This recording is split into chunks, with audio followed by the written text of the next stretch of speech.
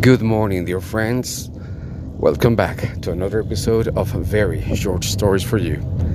Today, comments on sleeping well. I was very happy to read some of the comments that you have regarding an old episode on sleeping well. Sleeping well was an episode where I told the story about a friend who's getting a divorce and how much his life changed on the sleeping well department. Actually, he decided to start sleeping in a different room, and he feels he has never slept before. He has been married for 25 years, and he reports that this is the best sleep he has ever had. And so I got some comments, but I was very surprised about the comment I got yesterday, and it was from a psychologist in Colombia. And she said, you mentioned some factors, but I have been helping families for over 30 years. And I want to tell you some other factors that actually are a problem when couples sleep together. It is not a decisive factor, but drop by drop, day by day, is something that gets accumulated and could become something serious. And she says, for example, there are other factors that you haven't mentioned that, of course, come from my experience with people. Sometimes some people love to eat on the bed and the couple does not. And even if one of the persons decides to accommodate the other one or to accept what the other one is doing, this is something that he or she doesn't really want to do, and they just do it to please the other person. So even though they do it, they are not enjoying it, and they would prefer not to do it. But this is something that they're not going to express. Or many times, and usually, the person who sleeps better is usually very demanding, and they can actually impose their ideas or their position to the other person.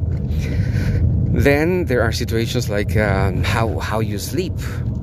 Usually the person who is the most sensitive, they sleep without trying not to take too much space. But usually people who don't have any problem sleeping, they just sleep in whatever position. So there are so many factors, this doctor says, that it is almost impossible. It is almost impossible to find two people that have a very good night's sleep going together to sleep. One of them will always suffer. And I thought this particular piece of information is amazing. I mean, you would not believe that humans are so miserable.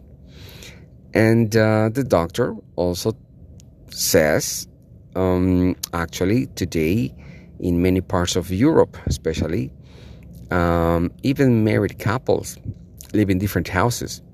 So they have their own routine, they have their space. When they're in their room, they can cry, they can sleep, they can absolutely whatever. And actually, they when they want to meet their spouses or their partners, basically they date. And it's so much better because the time they have together is quality time. And because they know they have a limited amount of time, they share more, they share better.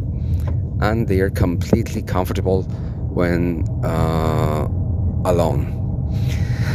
And I was thinking that I understand. I mean, I lived in Europe when I was a kid, and I completely understand, and I can completely imagine and see Europeans living like that. But I just don't think Latin people would be able to do it.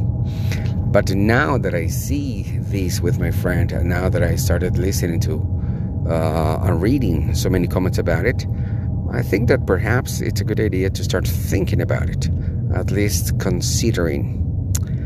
And as usual, I want to ask you, what is your thought? Again, thank you so much to all the people who broke the ice and decided to write me, you can always drop a line to veryshortstories@gmail.com.